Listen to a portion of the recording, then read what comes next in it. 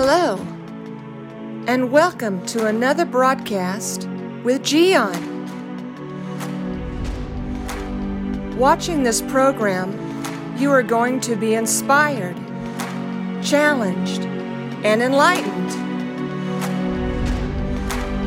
Now, let me introduce to you our host, Gian.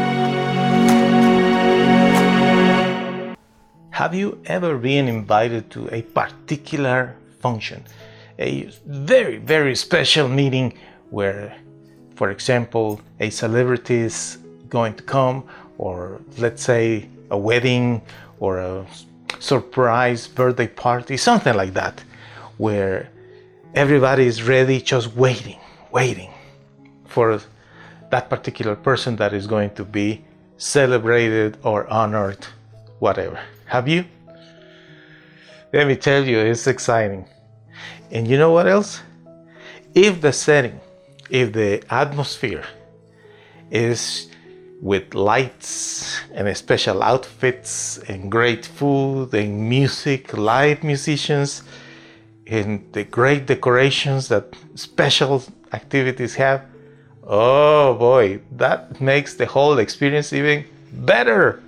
And even if you are just a spectator, you are just that little person sitting there watching the big people, doing their thing, and you are just sitting there enjoying it. It is great. It's really, really good. Those atmospheres. Well, guess what? On Palm Sunday, that is exactly what happened. The people in Jerusalem were just waiting for that personality, that celebrity to arrive. And the scripture declares that everybody was saying things like, praise the Lord, hallelujah, blessed is the one who comes in the name of the Lord. And they even have palm trees, the palms and all kind of stuff, making noises. And it was so loud that the Jewish Pharisees, the leaders, they were saying, tell the people to shush. And the Lord said, well, if I tell them to shush, the stones are going to be praising God. Because when the king is coming, let me tell you, it's a great moment. And the king has come. The king is here. His presence is all over the world ever since, with one message. I love you guys. I come to serve you and to give my life to rescue many.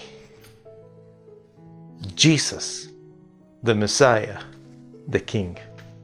Let's celebrate him because he deserves our adoration. By Giancarlo Vitatoro.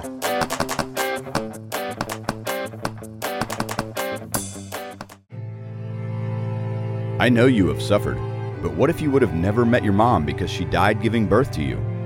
That's the beginning of Simon's story. Then Simon's father died when he was only 15 years old. He was sent to a foster home where he was bullied, humiliated, and there was no one to protect him. But Simon decided to find a way to get his revenge by studying and becoming good at sports. He won a scholarship, and soon he started his own business, Simon's Yardwork. Mean people were envious of his success, but one day, Simon met and fell in love with Jackie. They were happy until the FBI arrested Simon due to clues that incriminated him with several murdered people. Will Simon end up in prison? Don't miss the outcome of this story, The Best Revenge, the musical that will inspire everyone to pay good for evil. Go to mygiancarlo.com to purchase The Best Revenge on audio and video.